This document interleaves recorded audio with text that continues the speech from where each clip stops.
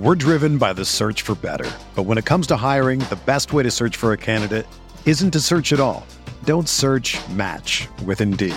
Indeed is your matching and hiring platform with over 350 million global monthly visitors, according to Indeed data, and a matching engine that helps you find quality candidates fast.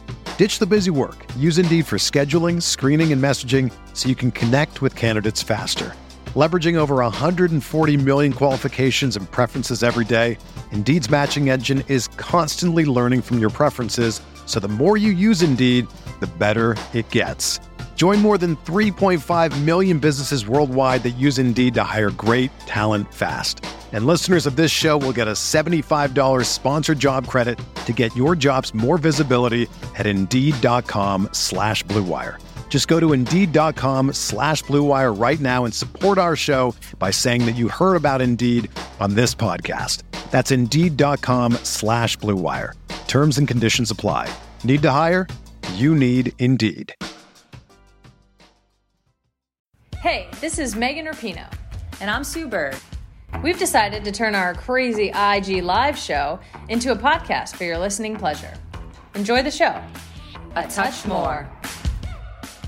New episodes of A Touch More drop Tuesday only on the Blue Wire Podcast Network. Be sure to subscribe to the show on Spotify, Apple, or anywhere else you listen to podcasts.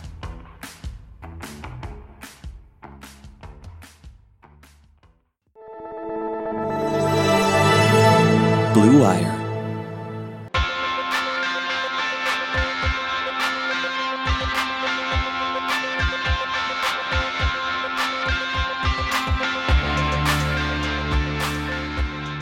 All right, welcome back to another episode of Big Screen Sports, the sports movie podcast presented by Blue Wire. I am your host, Kyle Banduho. If you've been listening to this pod for a while, you might remember a couple months back we had on Bobby Wagner and Alex Baisley, aka the guys who host the baseball podcast Tipping Pitches. Had them on an episode to talk about our favorite fictional baseball games. A little while after that, we recorded an episode focusing on sports documentaries, and then we pitched some fictional baseball docs that we'd like to see, which is what you're going to hear today. It's even more timely than when we recorded it, since recording there's been the whole, we've watched The Last Dance as a country, probably the premier sports documentary of the last few years. But it was a really fun conversation, about what I think we're in the golden era of sports documentaries. I kind of touch on that in the podcast, but especially since the advent of 30 for 30, there's just been so many good ones in the last decade. But it was a fun convo. It was fun to come up with an idea for something I'd like to see. I will say that Bobby and Alex's documentary ideas were much more unique and frankly more worthy of a documentary than mine. Mine is, I won't spoil it in the intro, but it was definitely a homer pick for anyone who's been following me and knows where my loyalties lie. This episode originally aired on their feed, and I'd really encourage any of you baseball fans to give them a listen. They're both two really smart young guys who are trying to make baseball fun again. It's a cool, unique baseball pod, which is something that we sorely need, especially right now without baseball going on. It's something that affects their pod a little less than everyone else's. They're two guys with great takes on the game, so definitely check them out. I'd also encourage any fans of this pod who haven't yet, leave a rating and a review on Apple Podcasts. That would just be super. And recommend it to any friend who enjoys sports movies just as much as you do. Lastly, I think I'd be remiss not to acknowledge what's going on in the country right now in terms of protest. And while I don't think anyone is looking to me or this podcast to listen to on that regard, just wanted to show support to everyone who is out there and protesting systemic racism and doing good work. I am going to have a link in the show notes to the MinnesotaFreedomFund.org /donate, and we'll be donating myself to help people on the ground. But that's all I've got on that. I figured couldn't go without acknowledging what is going on in the country right now. On next week's episode, we are talking about The Sixth Man. That is the Marlon Wayans basketball kind of comedy. If you want to revisit that before we watch it, but talking about that with the guys from the Airbuds Pod, another pod here on the Blue Wire Network. But for now, let's go talk sports documentaries with Bobby and Alex from Tipping Pitches. All right, Kyle Banduho is here, host of Big Screen Sports. Kyle was nice enough to have us on his podcast about a month and a half ago. Time has passed very strangely since that moment. Kyle, what's been going on, guys? Welcome to Tipping Pitches. How are you, man? I'm doing great. I'm excited to be on y'all's pod. I really appreciate the invite. Weird times. It's been a lifetime since we all recorded. We had you on in the old world, I believe. He had us on. Sorry, you had us on in the old world. PQ, pre-quarantine. So if you didn't see it back when that happened, we went on Kyle's podcast, Big Screen Sports, where they go through different sports movies, break them down, run through some categories, and we went on for a special segment to talk about the best baseball games that are shown in baseball movies, and it was a lot of fun. So go back and check that out. You'll see that podcast on this feed later this week. But for today's purposes, we are going to do our dream baseball documentary. So Kyle's nice enough to join us for this. Before we do all that, before we get into our doc pitches, before we get the attention of the Netflix executives, I want to talk to you guys about just your relationship to sports documentaries in general. We're kind of on a little bit of a Michael Jordan, The Last Dance wave right now. It seems like the only monoculture at the moment. So Kyle, why don't you start us off? Maybe your favorite sports documentary? Just, do you watch a lot of sports docs? What's up with you there? Yeah, I mean, I try to. I think it's kind of the episode of my podcast we did at the end. We kind of talked about like what's going on with actual scripted sports movies and how it's been kind of a decline in a sense. And I think we're in, especially in the last 10 years, really since the advent of 30 for 30, I think we're in really like peak season for like peak era for sports documentaries. Like ever since 30 for 30 started, if 30 for 30 were the only sports documentaries that were coming out now, we'd still be in really good shape. Yeah. So I think, whenever one of those comes out, I think that's where the conversation starts. There's, I could list off a ton of them that I love. Recently, last year, two that I saw, and they're two completely different ones. Maradona, the Diego Maradona documentary that came out last year on, I think, HBO. That was excellent.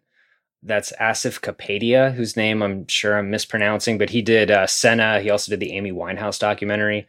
It's kind of recency bias, but that might be my favorite of all time. It just blew me away, and I knew very little about Diego Maradona before I watched it. And then another that came out last year, it was also really enjoyable, and the opposite of Maradona was Screwball from Billy Corben on Netflix about biogenesis and the whole A-Rod thing. And I thought I knew a lot about that, and I didn't. It was really I could have actually I actually could have done more of that. But the first sports documentary I really remember resonating with me it was on a very it was right when Netflix started streaming stuff, was Pelotero, featuring a teenage Miguel Sano. It was about him and another guy who were July 2nd signings. And it's like back when he was 15 and a stick. It was many meals ago for Miguel Sano. And just really interesting look at being a baseball player in the Dominican. And so ever since then, those are the ones that really stick out to me. And, everything in 30 for 30, the Pony Excess, the U, Best That Never Was, I really love. Benji. There's just a lot of, we're in a really good time for sports docs. Do you think that there's is there ever a worry you think of kind of oversaturation kind of the market? Because especially right now with all these streaming platforms that are really, I think, trying to capitalize off the moment. Netflix churns out they probably have a camera on me right now, just in case I do something stupid that they can turn into a documentary 3 or 4 years from now. I sold the rights to the Tipping Pitches documentary to Hulu already. So you're good on the Netflix front. Okay, dope. Sounds good. Perfect. No, but I feel like it's the kind of thing that that there's always so much coming at you that it's very hard to kind of keep track of what is the one that you need to be in on. And obviously everyone is watching The Last Dance that has been much hyped. But I don't know, kind of what's your take on the landscape of sports docs right now?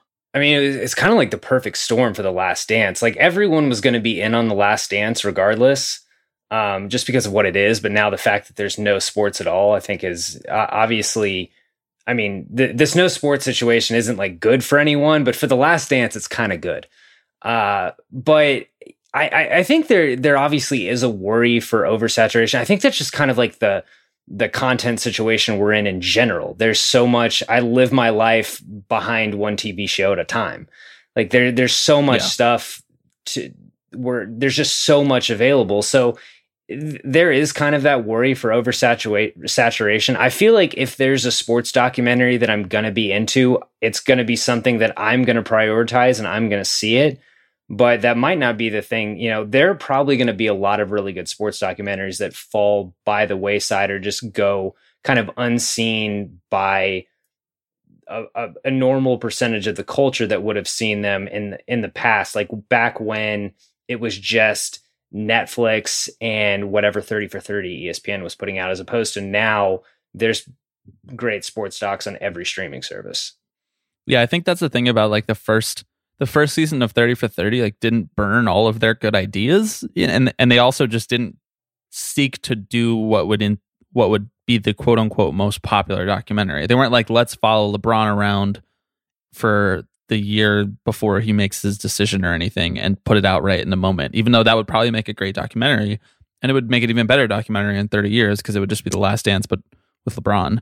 And I feel like a lot of those stories that they chose were like weird kind of one-off stories that I either hadn't heard of or had only read the Wikipedia page for, or will at one point come up in our Alex Baisley Wikipedia deep dive segment that we've been doing at the end of podcasts for the last month or so. But I feel like we are in a good place. I mean, for me, it was like the first doc that rocked my world was like Fab Five, you know, that where I was like, I don't really know like any of these guys that well, because all of them were basically out of the league by the time I started becoming a hardcore basketball fan.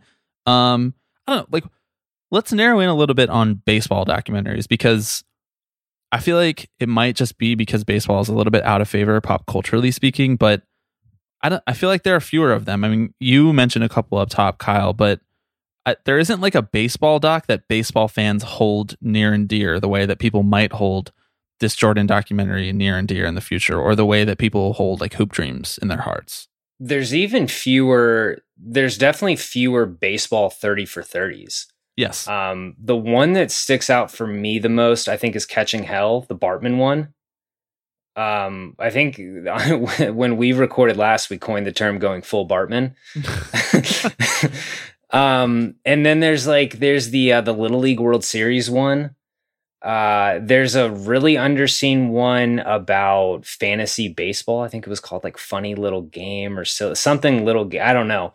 But yeah, it's baseball docs are less in the zeitgeist, really. There's two that jump. It's kind of funny too. There's Fastball and Knuckleball that have been made. I think in the last 10 years. The Knuckleball one was right around when R.A. Dickey was big. And then Fastball, Cy Young winner R.A. Dickey. Yes, please. Cy Young. Yeah, that is Cy Young pro winner. R.A. Dickey podcast. Cy Young winner R.A. Dickey. Man, what a coup for the Mets. Like, just when you think about that, he wins a Cy Young, and then you turn him into Noah Syndergaard. We're talking sports docs. And then there's Fastball too. There's just less. There's just fewer. There's really kind of like what you said. There's not one that jumps out. Pelotero is the one that jumps out to me, and it's definitely over close to 10 years old now, at least. Miguel Sano's got to be, he's like 25, I think. Yeah. So it's right around there. Yeah, and I think that I don't know if it has to do at all with kind of what we have discussed on this podcast before, which is like the kind of lack of incredibly like colorful personalities around the sport of baseball as it might be in other sports. But I also feel like there's this kind of like weird reverence for the game. I mean, the obvious baseball documentary we haven't mentioned is the Ken Burns, which is baseball. Yeah, which is like 10 hours long. And like, why would you make a baseball documentary after that? But did that just market correct every baseball doc after that? It just killed it on the vine? It's almost like such a different when you think of documentary, though, you almost don't think Ken Burns is Ken Burns is almost its own genre. Yeah. Like Ken Burns, like the Great War and Civil War, whatever, like those are almost their own different kind of movie than the documentary that we might think of when it comes to a sports doc. Yeah. Yeah, absolutely. And even the ones that we have gotten in the last few years, like Fastball and Knuckleball, like you mentioned, like focus a lot more on like the kind of like beautiful intricacies of one very specific slice of the game, as opposed to kind of, I guess, panning out and looking at like how it interacts with like the culture around it and like labor dynamics in it, which I think is like something that I enjoy seeing from sports documentaries. Pelotero, like you mentioned, takes that really interesting perspective of like what it looks like as a kid from Latin America trying to make your way to the major leagues. Like that's a perspective that I just never see before. I want to know how a knuckleball works, but I also I can watch a million of them on YouTube and I'll be fine. I'm okay with that. Do you guys watch a lot of documentaries? Like in the sports or non-sports, do you find yourself yearning to watch a doc on like a Wednesday night? Not like on a random Wednesday. A doc is usually something that's appointment viewing for me. Like it's planned. I rarely be like, I'm rarely spur of the moment, but it's planned. I do actually, I can't believe I forgot this. I watched a doc really recently it's a recent streaming release. It's called 50 Summers. It is about that. It's 50 years of, it's kind of like 50 years of minor league baseball history as told through the Omaha franchise, because the Omaha franchise has been affiliated with the Royals for the last 50 years. And it's really cool mix of minor league history and also how a minor league franchise interacts with both its city, how it serves as much of a entertainment fan experience vehicle as an actual baseball vehicle. A lot of good like names associated with it. JJ Cooper from Baseball America was heavily interviewed. Warren Buffett, maybe you've heard of him. It really, really cool from director was Dan Napoli, producer Bill Hipsher. It was a really, really great kind of fresh documentary. I just need to shout it out because it's on Amazon right now. I really enjoyed it. And it's something that if you're missing minor league baseball, that's a good look. And another one that is kind of like that is Battered Bastards of Baseball. Yeah, that's a great one. Which is on Netflix. That is more kind of like less about the intricacies of baseball, like what Alex was talking about with like a certain pitch, and more about just kind of like that experience. That Battered Bastards of Baseball is such like a unique one, really, like a unique cyclone of this weird indie ball team from the 70s. Yeah. And kind of like strips away that veneer of and like glamour of baseball, right? And it's like 80% of the time, like you're just trying to play until tomorrow, right? Like you're not necessarily getting paid like tens or hundreds of millions of dollars. Like the vast majority of baseball players around the country are like, have no idea what that next paycheck's going to look like and whether they're going to be out of the game a year from now. That's not exclusive to baseball, obviously, but I think it gets obscured very, very well. Yeah. I kind of distracted from Bobby's question. Do you guys usually seek out documentaries? I don't as much personally. The ones that I do seek out, I think I try to find ones that are more, I guess, left of center, not necessarily ones that take a deep dive into a like central cultural phenomenon. Like even some of the sports ones that I've enjoyed, like Murderball, for example, about like the quadriplegic rugby team, like just that take a dive into a sport like I didn't even know existed, like I think those are the most fascinating ones to me that just open up my eyes to like this corner of the world that just like was unknown to me until like yesterday.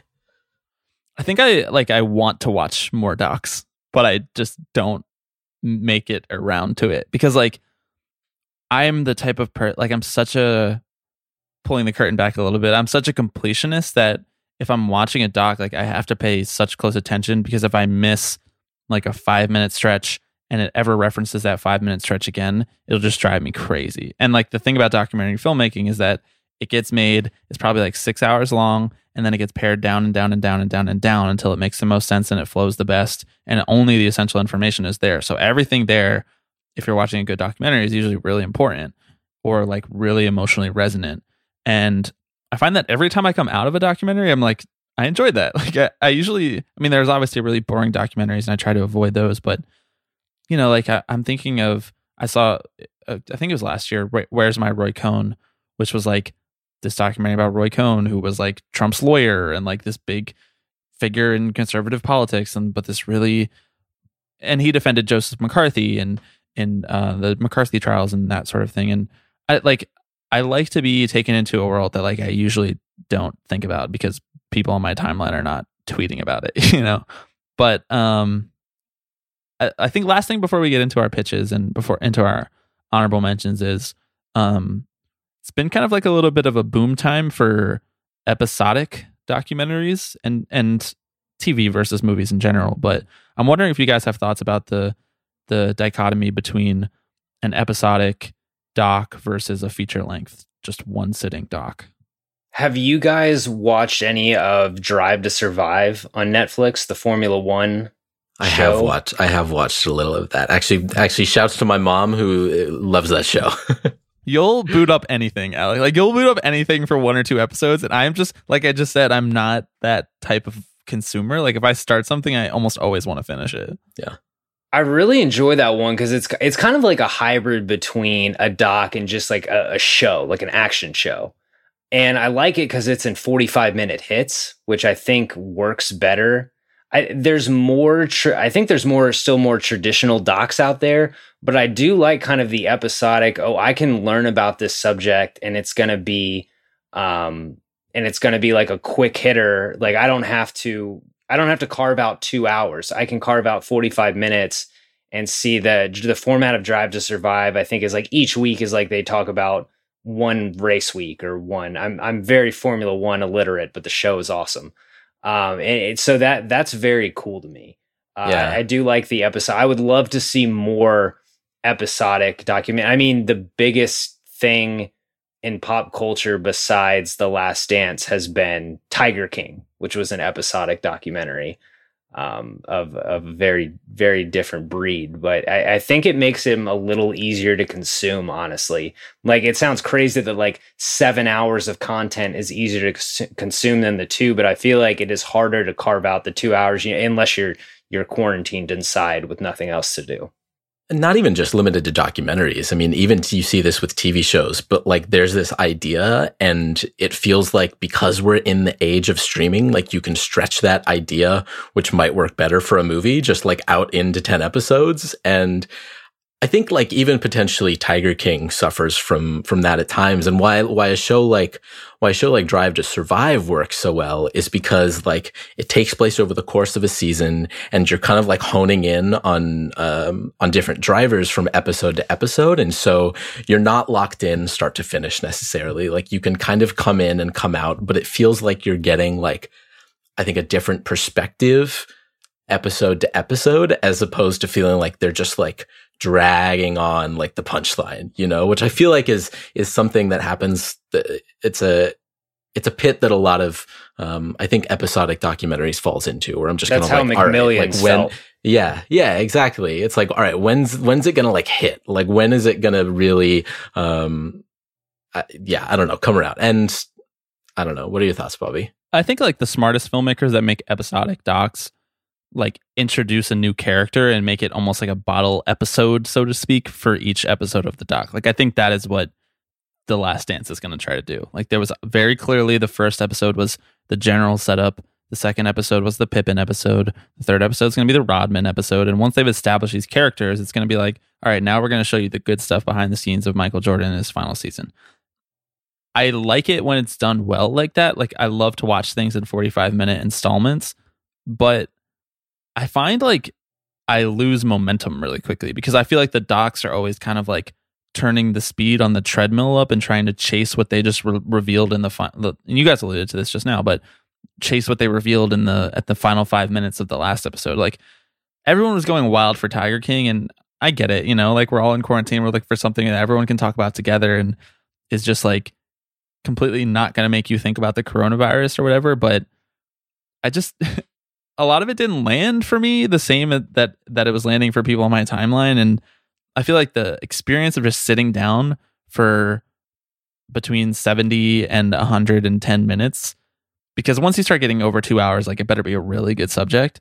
But the experience of sitting down for anywhere around an hour and a half to me is like the ideal experience for learning something new. Like I want to learn this new thing or learn something about a thing that I thought I knew a lot about.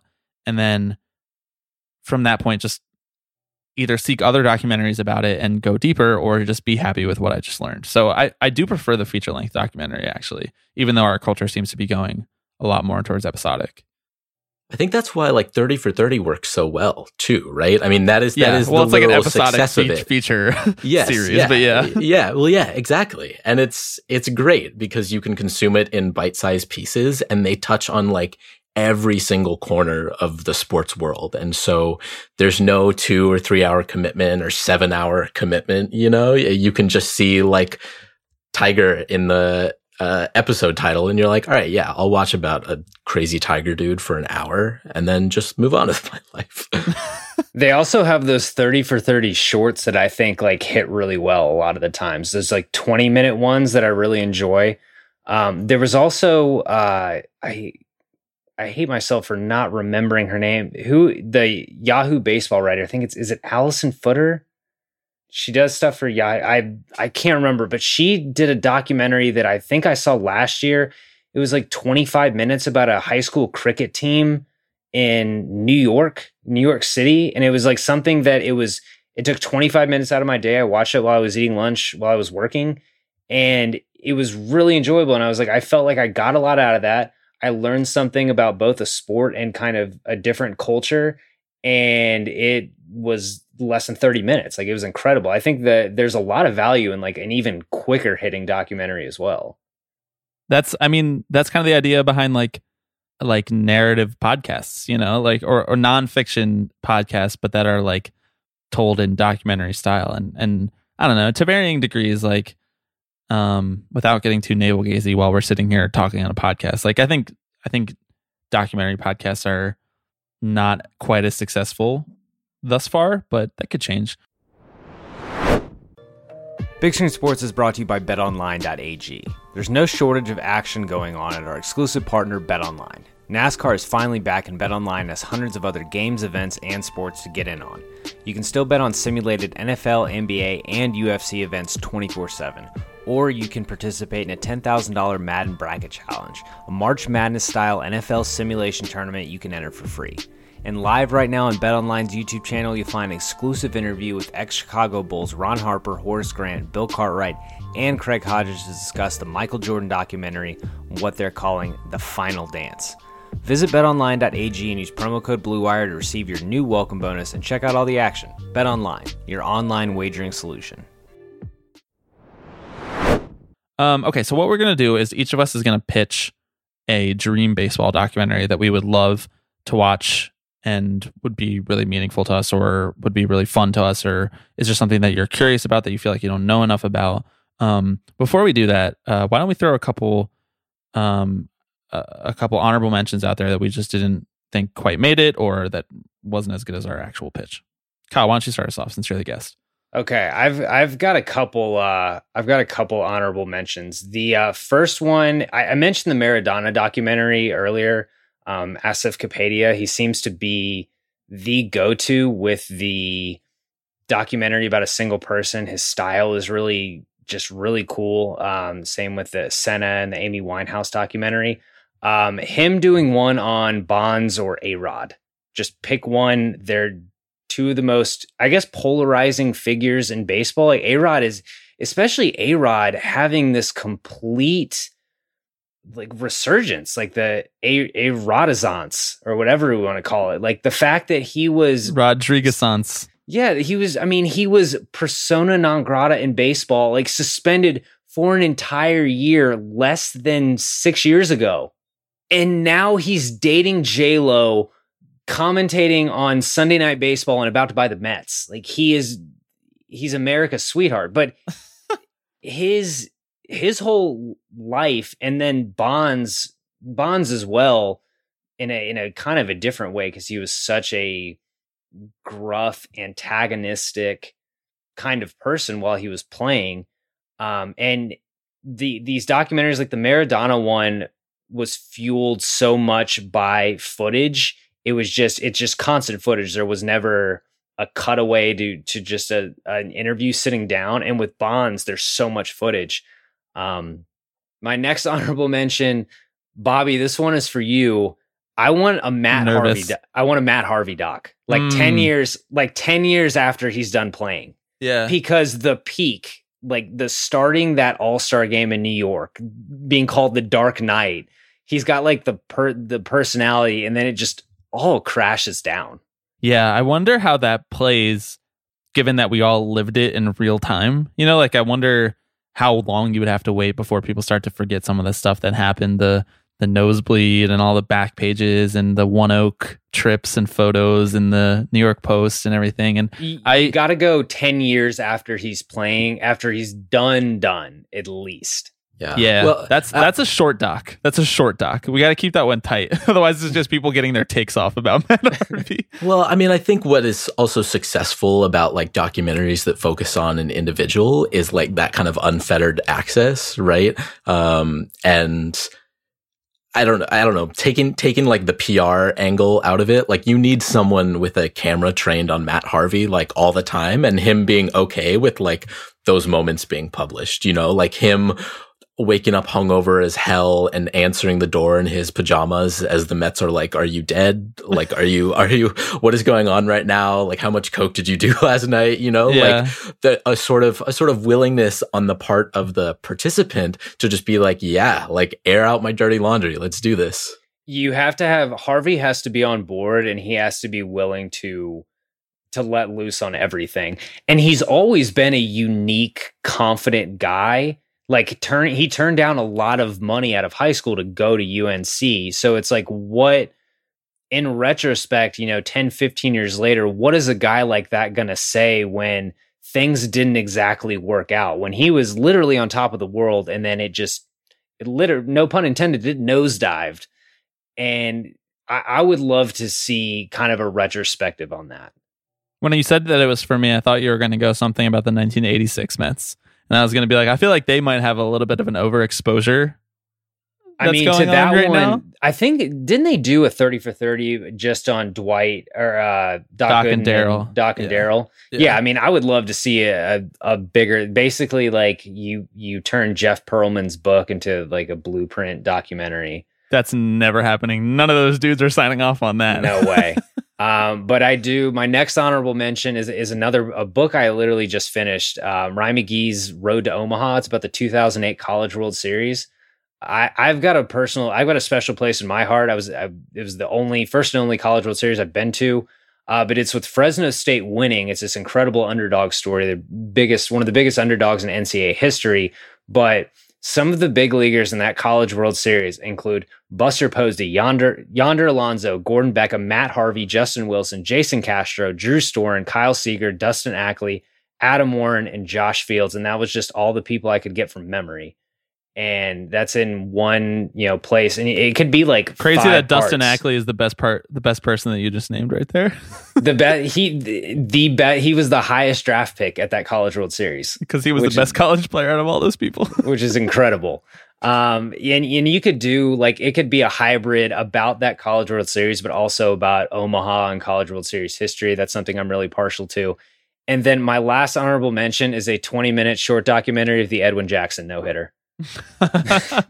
This is like your pet project, the Edwin Jackson no-hitter. We talked about it on the Big Screen Sports episode. I'm gonna do something on the Edwin Jackson no-hitter at some point. Like what was it? 149 pitches, 8 walks. Like that's legendary. Alex, how about ridiculous. You? Honorable mentions? I only have one honorable mention, so Kyle did plenty for all of us. But I could have had 400. So real quick, before I say mine, Kyle, do you know anything about the Barry Bonds like reality show that aired on ESPN in the early 2000s?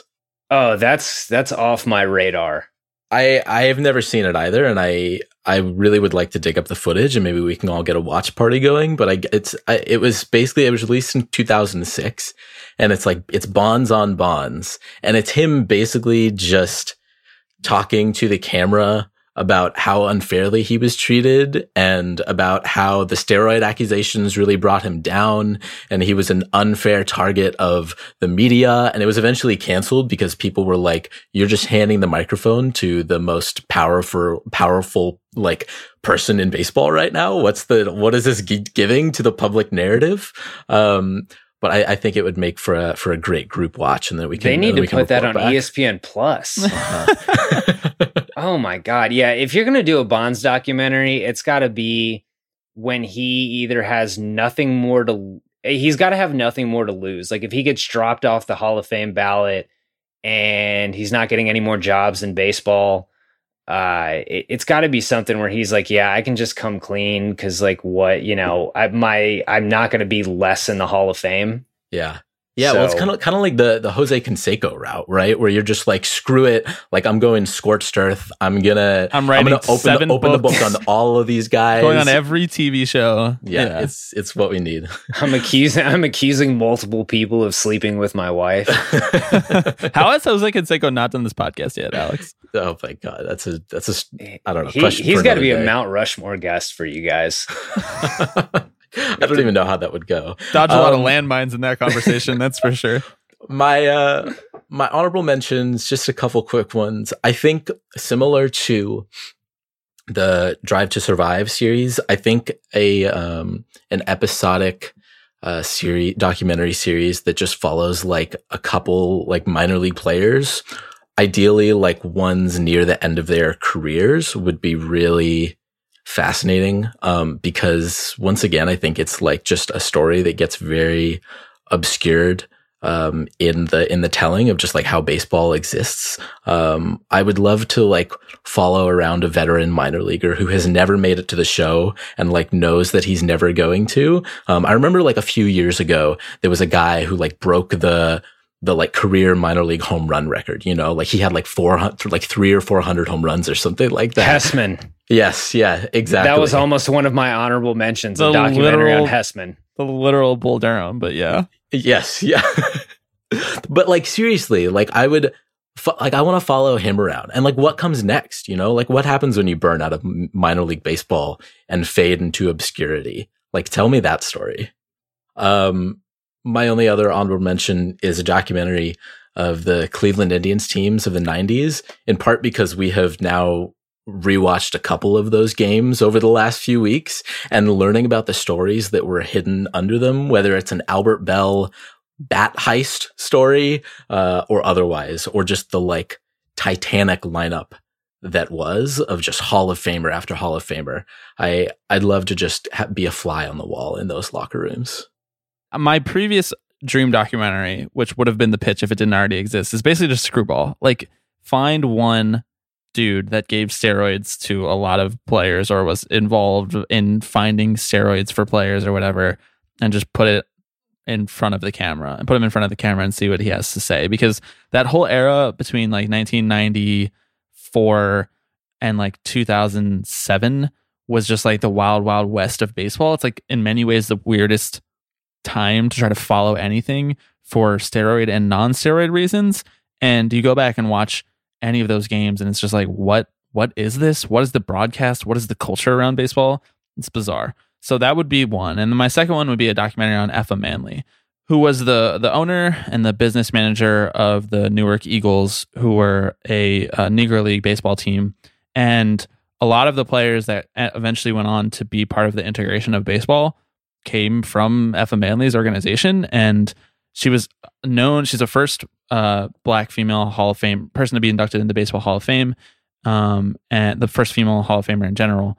And, if you go back and read books like we did, an episode with Shakia Taylor a little while back on the book After Jackie.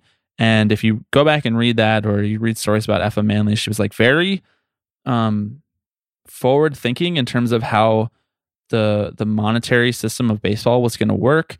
And she saw into the future about how MLB was going to come in and exploit all these Negro League teams and put them out of business. And that's eventually what went on to happen. So I feel like there was supposed to be a documentary about Effa Manley directed by League of Their Own director Penny Marshall, but I don't know what's going on with it. This story from Deadline is from 2014, and I don't think that this story or that this documentary exists yet, unless I'm wrong. Have you guys seen this documentary? I have not. This is one of those documentaries that like I would feel very good after watching it. I'd be like, wow, I learned a lot, and it feels wholesome. It's pretty much like the opposite of Screwball, to where you're like, oh, that was a lot of ridiculous fun. I feel like I just like did cocaine, but and like versus the one you're discussing would be like, oh wow, I feel cultured, and I feel like I really learned something important about the history of this game, and I appreciate that a lot. I think I appreciate that more in a documentary, as fun as stuff like Screwball is. Yeah. I mean, I totally agree, and there's just a lot to know from that era of baseball, and in many ways that set up the baseball that we know now, and like nothing was ever the same since then, and there's just a lot to unearth still from back then. I mean, there's a ton of books that you can read about it, but people don't read books anymore. So I guess we need to make a documentary about it. Okay, let's do our dream baseball documentary pitches. Kyle, like I mentioned earlier, you're the guest, so start us off. We're going to run down the pitch itself, and then we'll run through a few categories for them. But what do you have for us?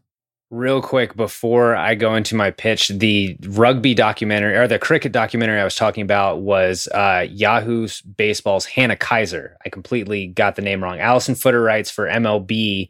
Hannah Kaiser writes for Yahoo Baseball, and she did that documentary about the cricket team. That would have kept me up at night if I hadn't shouted that out. Two-time guest of Tipping Pitches, Hannah Kaiser. Yes, yeah. She has a fantastic 25-minute documentary. I highly recommend you guys check it out. Okay, my pitch is, I even titled it. It's called A Tale of Two Cities, which I'm sure won't run into any copyright infringement whatsoever. It's about, and this is a homer pick, it's about the 2001 MLB contraction plan. And for the last 15 years, the conversation about team ownership and team rights has been more focused on expansion, like Nashville or moving the Rays to Montreal. It's kind of wild to think about MLB almost eliminating two teams. And in 2001, they actually voted to do that. One of those teams being my beloved Minnesota Twins. And this is, so I pulled this directly from the Wikipedia page of MLB's contraction plan. November 6, 2001, the owners of the 30 teams in Major League Baseball voted 28-2 to eliminate two teams for the 2002 season. As two teams expected to be eliminated, the Minnesota Twins and the Montreal Expos cast the dissenting votes. The contraction plan fell through due to a court injunction compelling the Twins to honor their lease with the Metrodome, as well as challenges by the Players' Labor Union, the Major League Baseball Players Association. The Expos were later purchased by Major League Baseball. The Twins would eventually secure funding for a new stadium that opened in 2010, while the Expos relocated to D.C. or rebranded the Washington Nationals. So it's like there was this article that Jim Capel wrote in ESPN the magazine in 2000. It was about the 2002 Twins. It was called The Team That Saved Baseball. It was on the cover. I have the cover somewhere. I don't know what happened to it. Somewhere at my parents' house. But it's that 2002 Twins team that won the AL Central. Basically, they saved baseball in Minnesota. But it's a story of two opposites in that neither of these teams got contracted, but Montreal lost their team, it's something that's still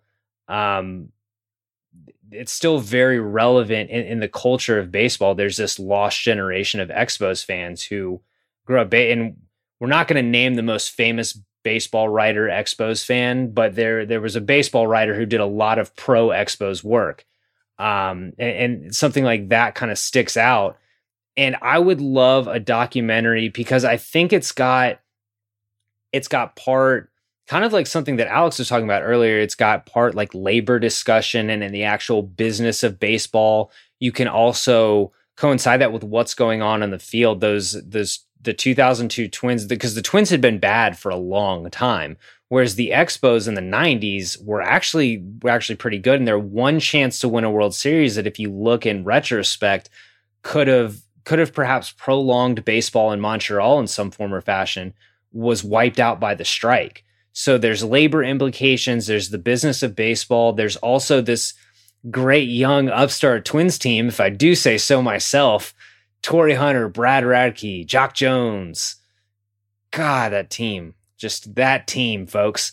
So I would just love to see something on that, because it's really the polar opposite of these things happen. Like these teams where their backs were against the wall and one city's team got saved, and now they're playing in a nice new stadium, and the other is playing in Washington. So I would love to see that. That's pretty much my pitch. All right, where do I sign up? No, I really like that, because for a couple of reasons. Number one, it's not so distant in the past that there are going to be people who will be like, I remember that, and maybe I didn't consider it enough at the time. And two, with the way that sports leagues are going now, it's like everybody is trying to grow, because sports and live sports are like one of the last things that like are big money makers for cable. And so like the idea that MLB would ever need to just eliminate two teams, and any sports league of the major four sports leagues would be below 30 teams it's strange. It feels so antiquated, and the idea, but that being in this century is nuts. It's like right in that sweet spot of like just long enough ago to be a really good documentary, but just recent enough that like you can directly tie it to right now. And there's obviously a lot of characters involved in these two teams, that are still relevant in the baseball world. Like just think about to all of those Expos players from the 90s. Like basically every good player from the 90s was an Expo at some point. So yeah, you get if you reach back, like you can talk to this gives you an opportunity for a lot of great player and baseball figure interviews, because you can reach back to that 94, because you'd want to talk to the 94 Expos team that was, I mean, they were beelining for a World Series before the season got cut short. That team had Larry Walker, Pedro, a 21-year-old Cliff Floyd. Like that'd be a great team to talk to. You also, my dream, if you do this documentary, you get a bunch of the 2002 Twins in a room, and there's personalities there like Torrey Hunter, Przinsky, Doug Minkiewicz. Przinsky. You love him when he's on your team. You don't love him when he's not. Johan was on that team. And then obviously you talk to my adult father, Joe Mauer, who can look at it as both a fan and a player growing up. And, he grew up a diehard Twins fan, and then he was in the org. He wasn't on that team. But I mean, imagine Joe Mauer gets drafted first overall in 2001. And, 5 months later, MLB votes to contract the Twins, contract his hometown team, who he just signed a contract with. That's a conversation that I'd love to see happen. You also get Twins GM at the time, Terry Ryan, would be a good talk to. That on that Expos team, the 2002 Expos, Vlad, Michael Barrett, Manny Acta was the bench coach. Frank Robinson was the manager. He's unfortunately passed away. But there's just a lot of potential for good baseball stories mixed with good labor stories. I listed out some possible narrators. I think most good docs have a good narrator. At the top of my list, Kevin Costner. I feel weird having any baseball project that doesn't have him included.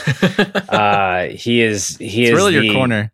He's the god of my podcast. So after watching The Last Dance, Scottie Pippen, what a voice on my guy. Yeah. Just James Earl Jones, Miles Teller. You've already spent like $48 million on this documentary, but this documentary it's not gonna turn a profit. No one's buying this. Miles Teller, I think. And then I was looking at who are notable Twins fans. I came up with 3. There's Nick Swartzen, Jesse the Body Ventura, and Josh Hartnett, who might need the work. So those are my narrator nominees. And then my director nominee would be Jonathan Hawk. He's done a ton of documentaries. He's done a bunch of 30 for 30. He did Best It Never Was, Survive and Advance. He also did Fastball. Costner was the narrator in Fastball, so Hawk has the connection there. I think that's how we'd make that happen. I would like, as much as I would like, a 10 to 15 episode on this, I think I would be the only person who's craving 10 to 15 episodes about the 2002 Minnesota Twins. Probably works better as like an hour and a half, 2 hour doc. Okay, so you mentioned a lot of the dream interviews, which was going to be one of the questions that I wanted to ask. So let's talk about style for this documentary. There's plenty of different styles, episodic, feature, like we talked about that dichotomy. You just mentioned you would like it to be as much content as possible, so I think episodic for you. But are you imagining it to be like a lot of archival footage from that time? Or are you mostly imagining talking to a lot of people and having it be interview based to talk about like maybe what would have happened with the fallout from that? I think when I watch documentaries, because before we did this, I was kind of thinking about what really is my preferential style of documentaries. And I think I like seeing archival footage or action more. Like even you think about Screwball, there's almost no archival footage in Screwball. It's all basically acted out by kids dressed as A-Rod, which is incredible. But even like the Maradona documentary is purely archival footage. And I think it's incredible. And we're also getting into this age now with our documentaries, like the Last Dance. The Last Dance has a few, we'll cut to those interviews of MJ and Scotty with the golden voice and Phil Jackson.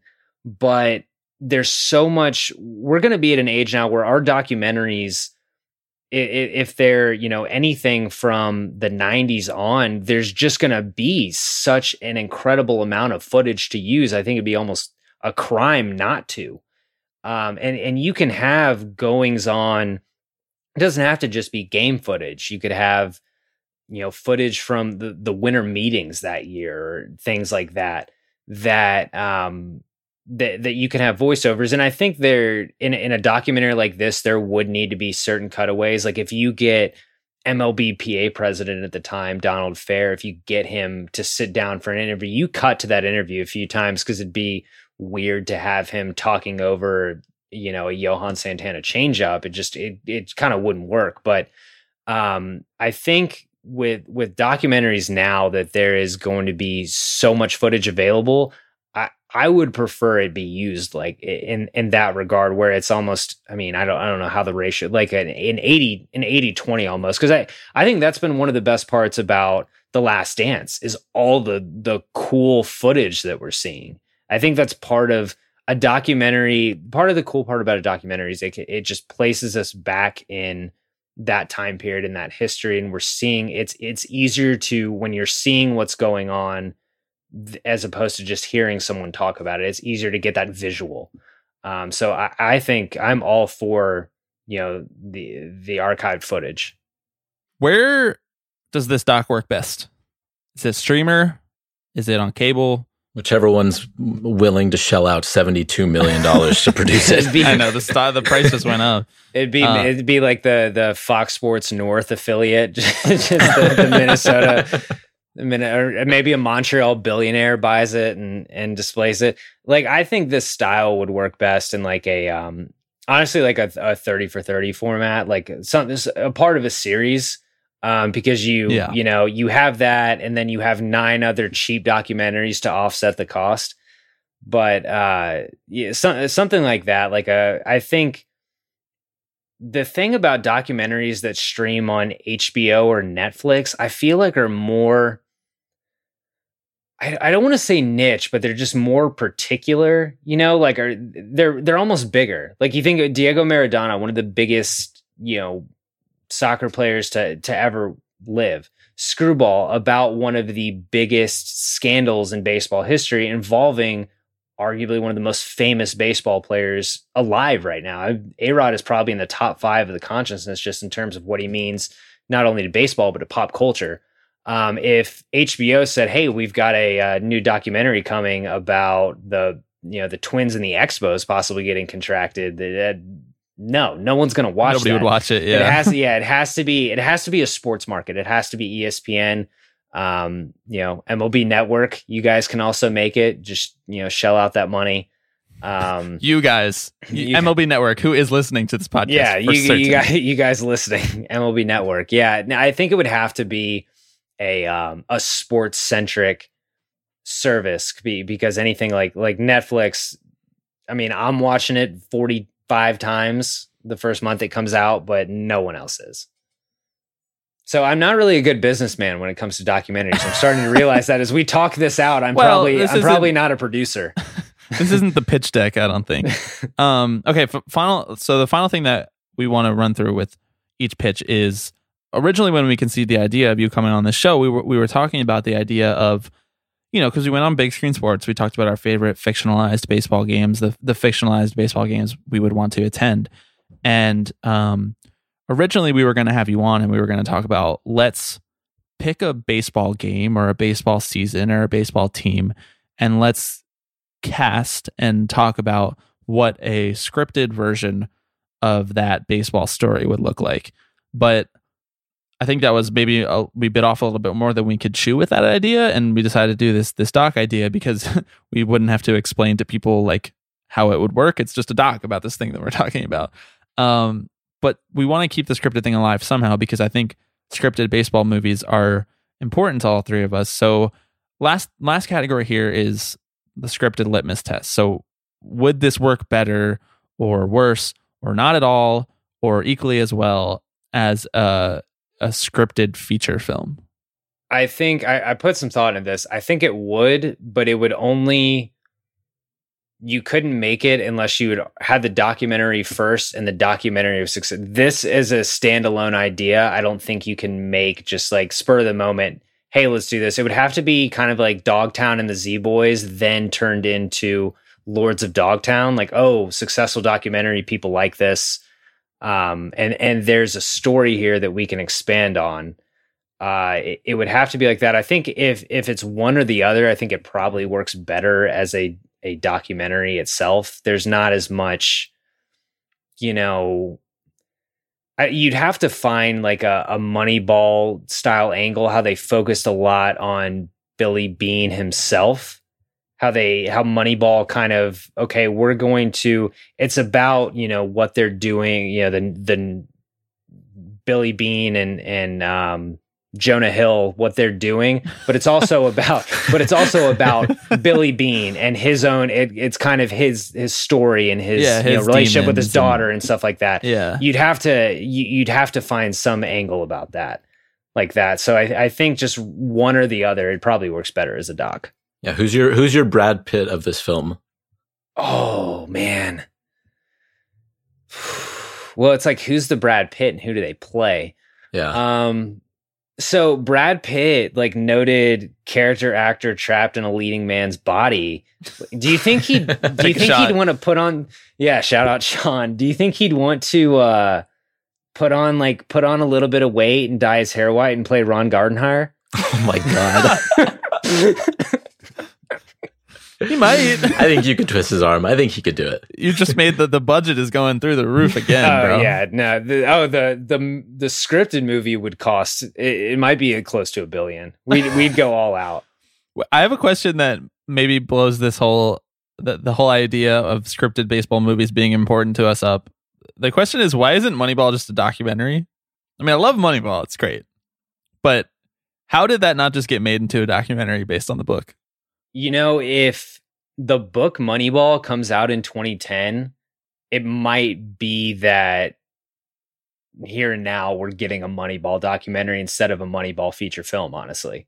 I think that's the case. I mean, I also I think that if it was a documentary, it wouldn't be compelling for the same reasons. Like Moneyball, the movie took a lot of storytelling liberties, and there were some notable things that it obscured from the narrative, because that's just kind of what made for a good fictional movie. Like, you just exclude the fact that the A's had a stacked pitching rotation, right? And it was all on base percentage. Hudson, Zito, and Mulder are never mentioned. Yeah, neither Jermaine Dye or Miguel Tejada.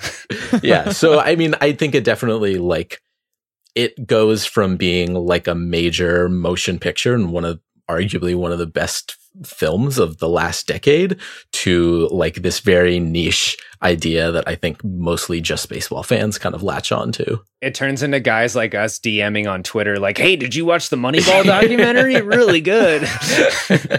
That doc, Moneyball as a doc, okay, prepare for me for some heresy, but I think it's better as a doc. And maybe this is because I'm a snob about like baseball and analytics and everything, but like I read Moneyball like the week before I watched the Moneyball the movie for the first time, and I was like, I just feel like they're not talking about baseball in the movie, and maybe that's fine, but it just kind of bothered me a little bit. And Moneyball as a doc, I feel like would do a really good job of like really illustrating how much Moneyball affected not just the baseball world, but how every front office executive in every sport, and even outside of sports, the executives of major companies just like changed the way that they do things. Like there hasn't really been anything else in a long time that's changed the way that every executive in America operates the way that Moneyball has. And I feel like a doc has a bigger chance to capture that. It's obviously a lot for a doc to do, but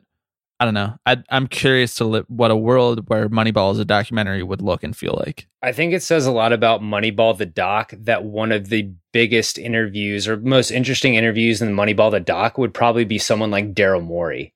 Like, how did Moneyball, impact basketball? Like what you were saying. With Moneyball the movie, you have to leave a lot of your pre-knowledge and your baseball at the door. You have to leave it all at the door, all of it. You really and you just have to appreciate that movie is incredibly well acted, well made, has a fantastic score. You have to put away a lot of biases, and I get that a lot of baseball people can't do that.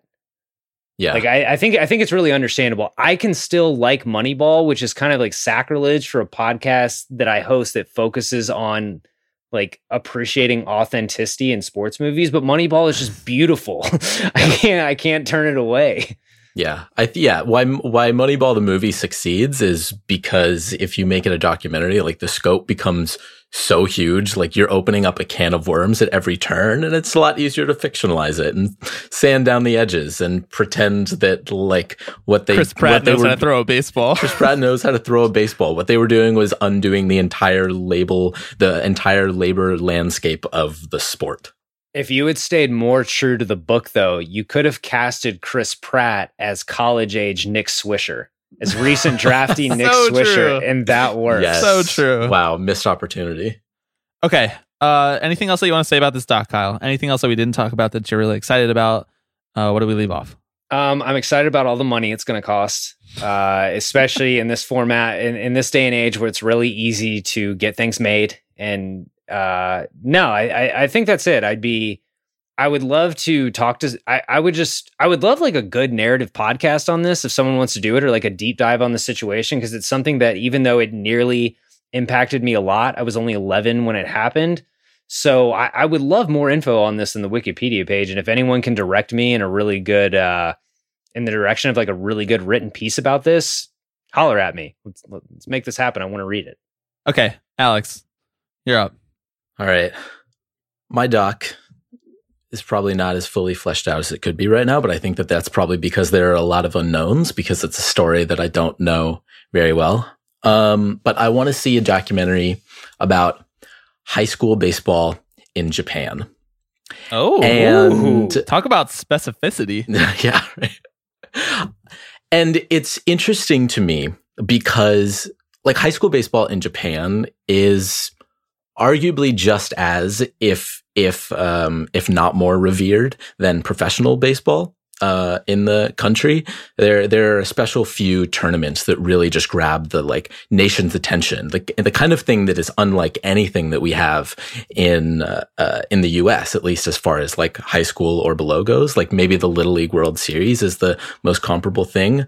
But it's interesting to me about pitchers specifically, and the way that they treat the arm of pitchers, and the way that the idea of pitch counts are treated, and kind of like the way that so many of these players feel like they're playing with this sort of like honor and this grit that they have to like push through. And it's part of like a larger culture just in Japan about like honoring yourself and your family and your country. But it's something that has led to a really interesting debate over the last decade or so about like a 16-year-old kid who throws like, 300 pitches in a weekend or something like that. And what is me. And yeah. And what is the responsibility of like 2010, baby. What is the responsibility of like the coaches and the parents who are sitting here and watching this and like knowing that the kid may be decimating his future? And it's a worldview that is entirely flipped upside down, from what we know today. I would love to talk to a guy like Daisuke Matsuzaka, who came out of that circuit, and had similar stories about him going around throwing 300, 400, 500 pitches during a tournament. And when he talked to reporters after he retired, and they were like, do you think that like you basically shredding your arm as a kid, like had any negative impact? Like, do you think you threw too much as a kid? And he was like, no, I don't think I threw enough in the major leagues. I thought I should have thrown more. And so it's just this, I think this really fascinating concept of like this idea of baseball that seems like so like standard to us about how we want to protect the arms of kids and nurse them growing up. They become lionized as 16 and 17-year-olds in Japan. And so that's where I'd like to hone in on. Yeah, I dream interviews for this. Obviously, you mentioned Daisuke Matsuzaka, but Shohei Ohtani, who's like one of the biggest stars in the world right now in the baseball world. And there were questions about his elbow coming over from Japan. And turns out they were right. Yeah. He needed Tommy John. I remember the stories about Daisuke, like that lore of him in that tournament. It's, I'm not going to, it starts with an S. I'm not going to try to pronounce it, but it's that big national tournament they have that Alex was talking about. Like, but it's the stories of like every single one of those big arms that comes over, Daisuke and Yu Darvish and Tanaka, they all have, it's like their legend starts at that tournament. It's a really interesting, I like what you're saying, Alex, and like talking about not just the tournament, like the actual actions, but like what that means in the culture and the different, the what culture means, what arm care culture is in Japan versus, because it's just completely different here. Yeah. And also the way that it's like such a national sport too, the way that like the fans rally around it in such a unified fashion. Yeah. I also think like the reason that I love this pitch so much is twofold. Well, threefold, I guess. One, I don't know that much about this. Two, it's like it interacts with the other things and other themes that we care about in the baseball world. Like pitcher injuries are a huge thing because obviously teams are trying to figure out how they can make their pitchers healthier. It seems like every good young pitcher now has Tommy John, and it throws off teams' entire seasons. And, Jeff Passan wrote an entire book just called The Arm about this whole thing.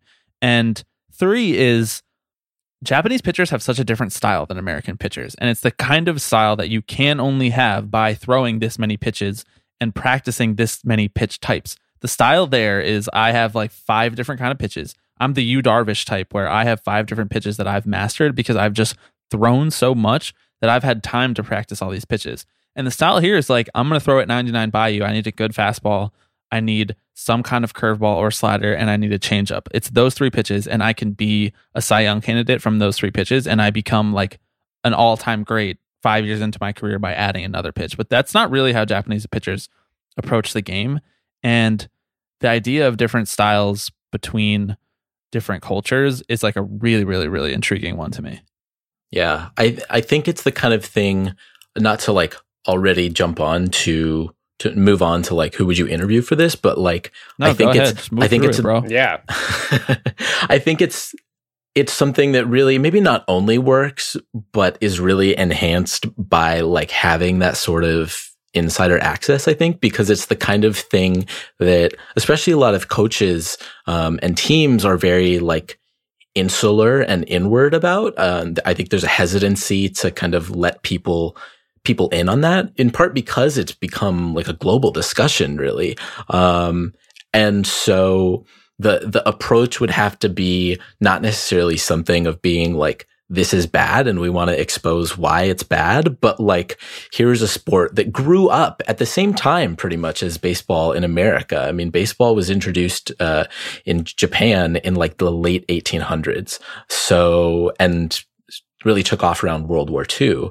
And so how did these two sports that like grew at this, or this one sport that grew in two different places at the same time, like become just such a different entity of itself? It's really interesting to where you could also have in this doc, like not conflicting, but you could see such opposite sides of the arm care debate, because now, especially in the last, I would say like 10, 15 years, about the big thing with pitch counts, like especially like pitch counts have been implemented all the way from the Little League World Series to minor league baseball. To where, there are organizations that won't let, their prospects sniff 100 pitches, at a time until they're a certain age or something. So getting unlike Bull Durham, which we mentioned on our podcast with you, where Nick LaLoosh with the 18 strikeout, 18 walk debut. His first minor league appearance, he throws 327 pitches. Maybe they were just following the Japanese model. I was about to say they would have loved him in Japan. Just throw forever. But it's kind of like, you've got a chance to leave that documentary with like a, hey, is there a different way to do this? Yeah. Because there's still been no perfect answer of how do we stop these arm injuries. It's like it's not like we're doing a good job here. Exactly. Yeah. It's like the great never ending problem. And I mean, they're, guys who are getting drafted now have been through that culture of, we're protecting your arm from the second you start playing baseball, and guys like that are still getting hurt. Yeah. So it'd be a really interesting look into, hey, here's the extreme of what's going on in the world of pitch counts and arm care. Is there a better option out there? Is there something to be gained from this style? I think it's got legs. I think it might be cheaper than mine too. So. Well, I didn't tell you that I wanted Brad Pitt narrating this. That was last tough on my list, so it's going to bump the price tag a bit. Okay, style wise, what are you thinking? I think that this probably works best as a shorter documentary, probably 30 for 30 style. I mean, it certainly doesn't work in like an episodic fashion, I don't think. And I think a lot of the footage that you're going to get from this will mostly be in like the last few years, honestly, but of a type of baseball, I think that's very foreign to us. Like I have never witnessed a high school Japanese baseball game in my life. And so like, I'd love to just kind of witness that sort of thing. I mean, you can definitely rely on like archival footage of Japanese greats like, Hideo Nomo and, like we said, Matsuzaka and Shohei Ohtani right now, and use him as kind of a protagonist in America.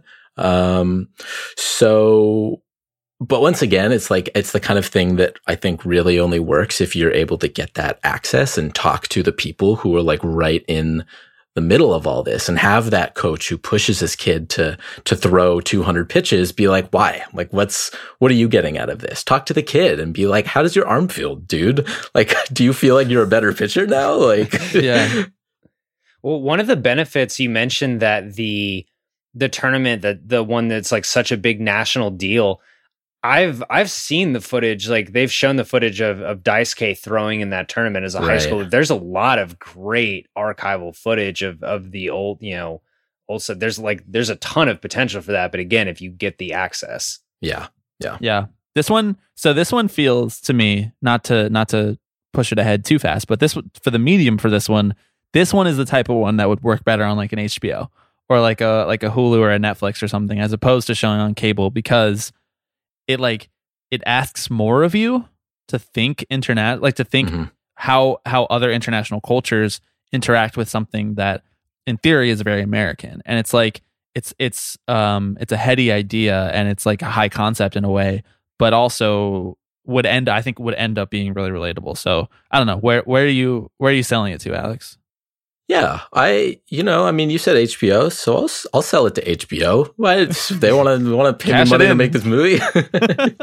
Yeah, I think you're right, or a Hulu or something like that. Like, I mean, I think we take an interest in a movie like this, but I also can see why like an average person may not be like, why do I care about like Japanese pitch counts? Although I do think that like there is that kind of cultural appeal of just taking this dive into a world that we're so unfamiliar with. So yeah, why don't you care about Japanese pitch counts? Yeah, so guilt someone into watching it. Alex, did you have any dream interviews for this one?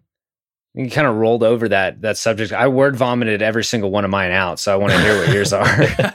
I mean, like I was saying, I think I don't know. My dream interviews are a guy like Daisuke Matsuzaka, like someone who has come directly out of this circuit or who is like right smack dab in the middle of it. I'm trying to think of bigger names who can speak to this sort of thing, but in order to like really get that perspective, I think you need someone who is like in the like throes of it. Yeah. You can't do this documentary without Dr. James Andrews though. Like you have to talk about like the United States medical view of what goes on with pitch counts. Like this is the dude that performs every Tommy John, or even if it's not James Andrews, like it has to be someone like that. Yeah, I'd also be interested in hearing from like the driveline culture on this. Yeah. You're gonna call up Trevor Bauer? What's up? Not him. I mean, on Trevor Bauer and Kyle Bodie on a Zoom call. I mean, Trevor Bauer would be like, he'd give you his takes. Yeah, the thing it would probably yield some interesting answers, although it would be in the worst way possible. Bring your Trevor Bauer voice back. God, no. I was really torn on which direction to go with this documentary, because I want to see one just as badly that just focuses on like travel ball culture in the US, because that's like a fascinating beast that well, boy, do I have a pitch for you coming up then. Oh man, I can't wait. Okay, I won't skip you. I can't wait. You can have Kyle Boddy for your interview, Bobby. I'll give him to you. That's so magnanimous of you. Thanks. I knew I did this podcast with you for a reason. Last point is I don't think this works as well as a scripted film unless once again you like Moneyball style really like sand down the edges of like how it affects the culture. I mean, sure, it's scripted if you just like the story of a kid who's like on his way, who's from Japan, he's like on his way to the major leagues and like throws 500 pitches in the championship game, and you obscure the fact that he was never able to pitch again or whatever. What was the name, Kyle? You'll probably remember this. The name of the Netflix basketball movie about the kid that gets recruited. It's fictional. The kid that gets recruited and he takes money illegally and then he gets suspended or something like that. Do you remember this? It was a couple of years ago. Then it's a Netflix original? Yeah. Oh my God, I missed this. Amateur. That's what it's called. That one, it's probably on the podcast list to cover. That one is not, I have not gotten around to it yet. Well, it's not good. Number one. Number two, push it down the list is what you're saying? Yeah, push it down the list. I would worry, Alex, that like if you tried to script this movie, it would just turn out like that, where like you're very much trying to like virtue signal about what is the right way to do it if it becomes scripted, as opposed to just like letting these people talk truthfully about how they feel about this issue.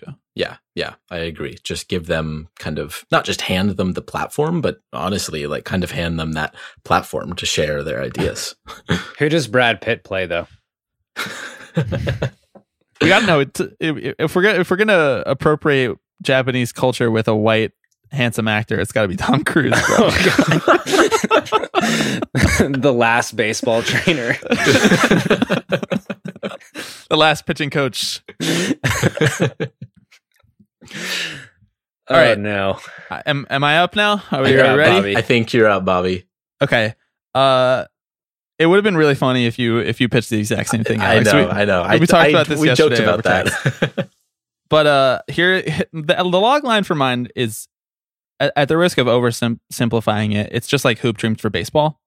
And I know that seems really obvious because Hoop Dreams is one of the most celebrated and important sports documentaries to everyone, and to me personally, I tried to avoid talking too much about it at the top of this show, but it's a hugely important film to me and to the documentary film world and to the sports documentary film world because it tackles such big ideas, and it's like a Sundance darling, which is really important to documentary film culture. It came out in 1994, and I watched it last night in preparation for this, and it's a fucking incredible movie. It's obvious some of it has not aged very well, and some of the characters' views on the world and the world of basketball have not aged very well. But why does it work for baseball? To me, it's like capitalism and race intersect with baseball in such interesting ways. And we try to talk about that as well as we can on this podcast whenever we can. The idea of youth baseball is something that we talk around a lot. We try to talk about it accurately, but there's just so many little leagues. There's so many travel teams. There are so many AAU teams. And I feel like that world has changed so much, and the views of that world have not updated along with it. Like, unless you have a kid that plays travel baseball, or unless you've played travel baseball in the last 10 years, you don't really have cause to think about that world all that much. And I'm envisioning this type of documentary to be like following around 3 to 5 players, either on different teams or the same team or whatever it might end up being. And it doesn't even have to be like inner city kid goes to prep school to have a baseball dream. Like, it could just be like kid who can't afford the travel team gets brought onto the travel team because they realize that he throws really hard or something like that. It's interesting, Alex, how your idea and my idea could interact, because like you want to follow Japanese high school baseball players and I want to follow American high school baseball players and see what that world demands of them. Bobby, I couldn't be more all in. I mean, like, I would say shut up and take my money. I don't have much of it, but you can have it to make this. Like, this is a world that is so interesting and has morphed so much in like 10-year splits. Like, it was different in the aughts than it was in the 90s, and it's crazy different now that it was in the aughts. Like when I was in high school, it's completely morphed. Yeah, and I also just feel like the politics of this world are so unique. Like there's been a lot of talk about basketball recruiting and football recruiting and the bags that get dropped for these top recruits and the shoe deal money and everything. And I feel like we know that world a little bit better, but the baseball world, the minor leagues create an interesting buffer there, because the stars that may have been offered XYZ amount of money to go to a big school, to go to Duke or whatever, like they don't make it to the majors for like 5 more years after that. And so there's no reason to dig up this old story about how they got $100,000 to go play baseball at the University of Virginia, because it's been 5 years since then. And I just feel like the minors creates an interesting buffer where we don't talk about that seedy underworld that might affect these players. And Alex and I try to talk as much as possible on this podcast about how inaccessible baseball feels, but we can talk till we're blue in the face. We just got to show it. Like, we just have to show it. And I am imagining this documentary being like not just about the unique pressures of playing baseball on a travel team, but like the economic pressures and the stunted growth that this creates, because it is just such a crazy, crazy world that like I don't totally feel like I understood, because I participated in it to some point, but it's not like I was like going to top 100 Baseball America high school camps or anything like that. Like, I was just playing regular old travel baseball, and it's just it's an interesting world, man. I don't know. Yeah. And there's a lot of money in it too, honestly, and not necessarily money that goes to teams or kids or anything like that, but that organizations like Perfect Game USA, which is, you know, like basically the national like showcase organization that runs some of the biggest like showcases for young stars in the country. And just the way that like that infrastructure is set up to like profit off of a lot of like really young players, and the like level of competition that it takes to get there yeah. I mean, like, follow the coach around, you know, for a week or something like that. Like the way. And the other thing about this world too is that like many of the problems with baseball, with Major League Baseball that we talk about, all of these ingrained, learned behaviors that are really problematic and hyper masculine and racist and homophobic and all of these things they get formed in these places. Like, they are taught and passed down from coaches to players this early on at these kind of camps, on these kind of teams, where it's like someone who hits a home run in 9th grade AAU doesn't know not to get excited. They're taught not to get excited. And so I want to see them be taught that. And I want to hear the rationale for why they're taught that. And Alex, you mentioned all these top camps and everything. There's so many politics involved in getting on these lists early and staying on these lists. Like, you watch how kids are really good and they get swept up into these camps and everything, and they stay on them because baseball, it's like everybody feels like they can develop a kid once it's acknowledged that they have talent. And I want to know more about the kids that get chosen for that and the kids that fall through the cracks. I'll go, like, on my Instagram Explore tab or whatever is usually just mostly like baseball videos.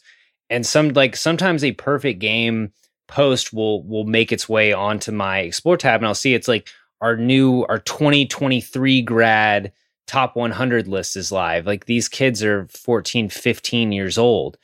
It's changed so much in the last 10 years. Like, I graduated high school in 2009, and I played travel baseball, and we had a couple guys who were like actual prospects. Wasn't me, but we had guys, and like, I remember it was like probably before our senior year that those guys became a big deal and were getting noticed, and whatever comes with that. And now it's kids who are 13, 14, and so much happens from when you become a freshman in high school to when you graduate. But now these kids are committing to big D1, these big programs at age 14 and 15. And it's crazy to think how they're expected to make those choices. And also in a sport, like in a basketball and football, when you commit, because like that happens too with basketball and football, but a coach is saying, okay, we've got a full ride for you in whenever you graduate in 3 years or whatever, you're going to be a linebacker. We've got this allotted for you. Well, if you don't develop properly in baseball, college baseball, you're playing with such that limited field of scholarships. Well, a coach can't, if you don't develop, a coach can't just say, hey, you're not the quality of player I thought you were going to be when you were 14, but I'm still going to give 18-year-old you 80% when you're more of a walk-on player. So there's an interesting factor of what the pressure of those lists and those services and kids being targeted so young and how that actually affects your development and your enjoyment of the sport. It becomes a serious business much quicker now, I think, for kids. It's much more ingrained of, okay, I'm just making these rankings and I'm getting to college ball. And I think part of the documentary would be, I think, focused on how much are these kids actually enjoying baseball versus how much is this just a launching pad to your college career? Like, how much it's because college baseball is much more of a business, or any next level is going to be much more of a not just playing for fun anymore. And it's like, how much does that seep down into the younger levels of baseball? Yeah. I mean, I think that like that interplay with Little League that like travel ball has would be a really fascinating angle to take, because Little League is like this egalitarian like landscape where it's like baseball should be accessible to everyone and it should be like fun. Like, you should just be out there with your friends having a good time. And travel baseball, the emergence of travel baseball has really done a lot to like harm that structure. I mean, even just growing up, I know kids who were like 13 or 14 would get halfway through their Little League career or whatever and then be like, yeah, I'm out. I'm just going to go play for the travel ball team because it's more competitive or whatever. And so like you were talking about, those ideas of like competitiveness and like what it means to be playing the game, like whether this is something that you love to do or if it's something that you feel like you have to do, is this really interesting dichotomy that I think a lot of kids right now are facing.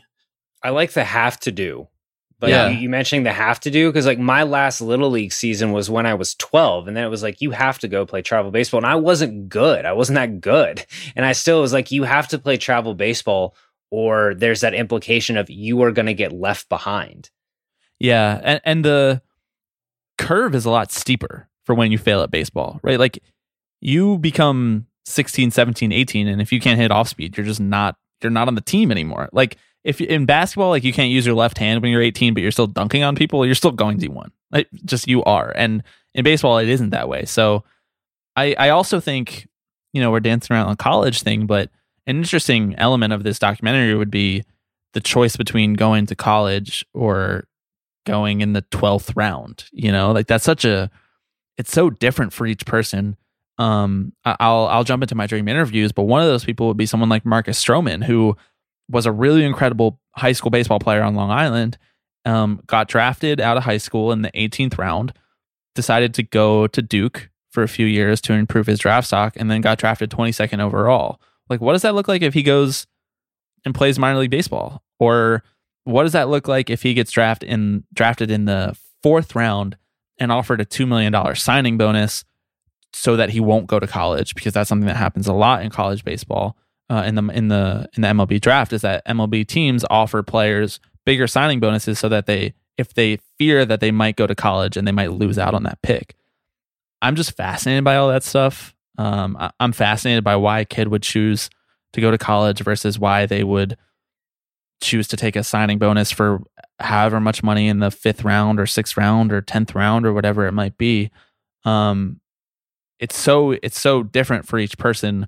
But also, it's just like this system that is completely ass backward and ruining the sport that we love. And for anyone interested in stuff like that, no free ads, but you can go listen to From Phenom to the Farm, presented by Baseball America, every other Tuesday, talking to high school signees about their experience in that exact decision. That was very natural. I like it. This would be a really interesting story to tell right now. Like, I almost don't think it's a story you can tell right now because of everything that's going on right now. And when I say everything, I mean 2 things. One, coronavirus is going to massively shape the landscape of amateur baseball, from the potential delay of the draft, and players not being able to play baseball for a year. And also the contraction of the minor leagues and how that shapes the decision of a kid to continue playing baseball or to go to college, to really put all your hopes on the line. I think it was last night that the news came out basically that minor league baseball had agreed to basically drop 40 of their teams. And on any other day, that's something we would talk about on this podcast, and it's just reduced to a footnote in this sports documentary you'd like to see. But I think that it's such a rapidly changing landscape that I really don't even know that we're gonna know what that looks like in 5 years. It's gonna look massively different. It'd be a tough doc to do because you're right in that literal United States legislation changes people's minds on these types of things. And so, yeah, I don't know if this would be the time or if it would be a thing where you'd have to wait 5 years and see what the landscape looks like then and see if it still looks like this or what it might be. But a couple other guys I had for dream interviews, I think 2 guys that Alex and I, 2 of Tipping Pitch's favorites that Alex and I talk about a lot, who think smartly about the game and also talk a lot about how baseball is inaccessible and where they came from and how baseball interacts with race, are CC Sabathia and Curtis Granderson. We floated those 2 guys as guys we would like to be baseball commissioners because of the way that they think about the game and because of their history of working with local communities to get kids the chance to play baseball. They would be really interesting to talk to because they would have unique opinions on what their experience was like and how it could be better now and how it's even evolved since they were kids, I also feel like I got to talk to Scott Boras because he profits off this world. I mean, not to put it too crudely, but being able to get the most for these types of players that we would be following is the reason that he is a multimillionaire. And so how early he gets involved with players and trying to scoop them up for his agency, and how he views this world developing and whether that's good or bad for the game would be really interesting. And then finally, you got to talk to Bud Selig, because he was commissioner of baseball while this system was taking over the grassroots of this game. And, Alex and I complain about Rob Manfred a lot. And if we were doing this podcast in 2003, if we were the first person to ever do a podcast about baseball, we would have just been crushing Bud Selig for letting stuff like this go on and letting this seed be planted, and then start to develop and to wrap its tentacles around the game that we love. Because are you telling me that Bud Selig might have seen a serious problem and not done anything about it? That seems so unlike him. I don't want to slander the man, but they should make a movie about that. I feel like baseball needs more top-down leadership. Like, baseball just shrugs at well, this is the way it is, and we're focused on making MLB better and instituting a pitch clock and all this other bullshit. But we don't get a lot of interaction from top down with the grassroots of baseball. And you gotta talk to Bud Selig, man. You fucked up. Bud Selig is a Westworld host who's just it doesn't look like anything to me. Okay, so we are running long on time, so I'm gonna run through these last couple categories for me. Style, it's got to be like Verite. We just got to follow these guys around. Interview style, where the players themselves would be probably interacting with whoever the filmmaker is. And then the medium, I don't know. I'm partial to Hulu on something like this, just because I feel like what they did with something like Minding the Gap, where there's like 4 different stories that they're telling all at once, and promoting that really well, I feel like would serve this type of documentary the best, because there's so many festival documentary. I think that's the vibe you're going for, right? Just absolute dumpster fire of Little League baseball. That's the documentary that I'm going for. I think this could be totally episodic though. I don't know if you're going to cover that, but there's just for how much stuff that we have spanned off into. I feel like this could be. There's so many different episodes that you could look at with this, as far as different aspects of it. Maybe you go the Boyhood route and follow a handful of players over. I'm kind of serious, over 5 or 6 30-year project. Well, I mean, this wouldn't take that long. If you take 5 or 6 or 7 years and follow them from 10, 11, 12 to them graduating from high school and what those next steps are. It's something that would not take a decade to put together, but I think would really show you, and you can choose people who are coming from different backgrounds too, right? Someone who decided to go the travel ball route, and someone who decided to stay and stick it out in Little League, or just try and grind elsewhere, or who wanted to go the travel ball route but couldn't do it, couldn't shell out the thousands of dollars, and his dream ends there. Yeah, I think this doesn't. We'll just move on to the final category here. I just think this doesn't work as a scripted movie at all, because 1, the baseball would look terrible. 2, it would be too opinionated. If it was if I wrote this movie, it would just be listening to this podcast. I'd be this is horrible, this is a problem, and it would become preachy pretty fast, I think. And then 3, if this is scripted, where do you even start in trying to get people interested in this? Brad Pitt. What? I want Brad Pitt. We found the silver bullet. Screwball had 13-year-olds playing 30-year-olds, but I want Brad Pitt out there playing a 12-year-old little leaguer. Do whatever you need to do. CGI, get him on the mound. Netflix de-aging technology. I have to go back and resell this to Netflix. I think what you're saying with scripted though is if you're doing a documentary on this, you don't want to put an opinion on someone or your opinion on someone. You want this to be read as is. And with what Alex was saying and doing it the Boyhood route and seeing the main question with this documentary is how does this pay off for these kids? Is this a good thing? So you would love to see those kids 10 years later. How did going through this system actually affect themselves as baseball players and just themselves as humans? you know? Yeah, because it really takes like a lot of this can take a mental toll on you. Like a lot is demanded of you when you're 15 years old. So yeah, I definitely think you're right. I want some like kind of retrospective, like how did that environment like shape who I am 10, 15 years out? All right, guys, I think we did it. I think we pitched 3 documentaries that are going to be accepted and adapted and bought for a lot of money. What do you think? I can't wait. I can't wait to get that money, that first check. This is all with the assumption that the first one we want to see is the Vin Scully story, right? That's my document. I want just only 70 if it's years him of narrating Vin. though. He's narrating his own story. Yeah. Give Vin Scully a podcast. Actually, I think that's the medium he fits best on. Why don't more announcers have podcasts? Just to break out. I mean, Joe Buck just started a podcast, him excluded. But like, why don't the Mets broadcasters have a podcast? Good question. Well, that's our next That's pitch. my take. Kyle, thank you so much for joining us. This was a lot of fun and very informative. And I think that we came up with 3 and all of our honorable mentions as well. So like 12 really good documentary ideas. Give people a rundown on Big Screen Sports, where they can find it, what you do every week, and where they can find your other work and content.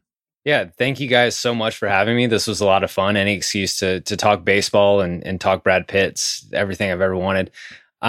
Big Screen Sports, normally every Monday, just breaking down. It's sports movie talk. A lot of times it is just taking an individual sports movie, breaking it down, what was authentic about it, what wasn't, and just, what we liked about the movie, what we didn't, breaking it down through a few categories, just really an appreciation of sports movies.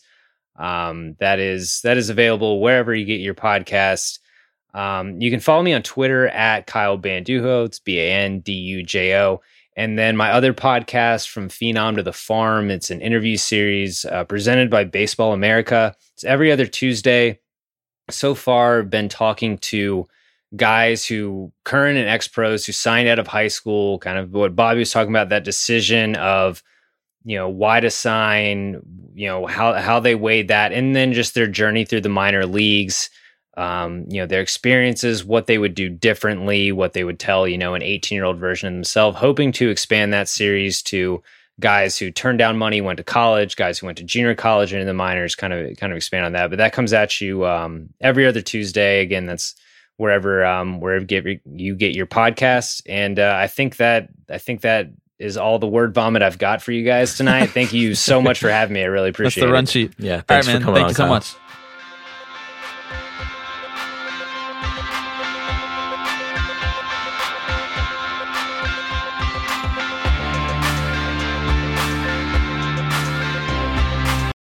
Whether you're a world-class athlete or a podcaster like me, we all understand the importance of mental and physical well-being and proper recovery for top-notch performance. That's why I'm excited that Unified Healing is sponsoring this podcast. Unified Healing is a new and super innovative global network of wellness centers powered by Energy Enhancement System, or EE System. If you haven't heard of the EE System, you'll want to listen up. This technology promotes wellness, deep relaxation, purification, and rejuvenation. In hundreds of locations across the globe, access to a center is easy and affordable. Interested in experiencing the EE System technology for yourself? Go to unifiedhealing.com/bluewire to learn more and find a center near you. That's unifydhealing.com/bluewire. No material or testimonials on the Unified Healing website are intended to be viewed as medical advice or a substitute for professional medical advice, diagnosis, or treatment. Always seek the advice of your physician or other qualified healthcare provider with any questions you may have regarding a medical condition or treatment and before undertaking a new healthcare regimen, including EE System.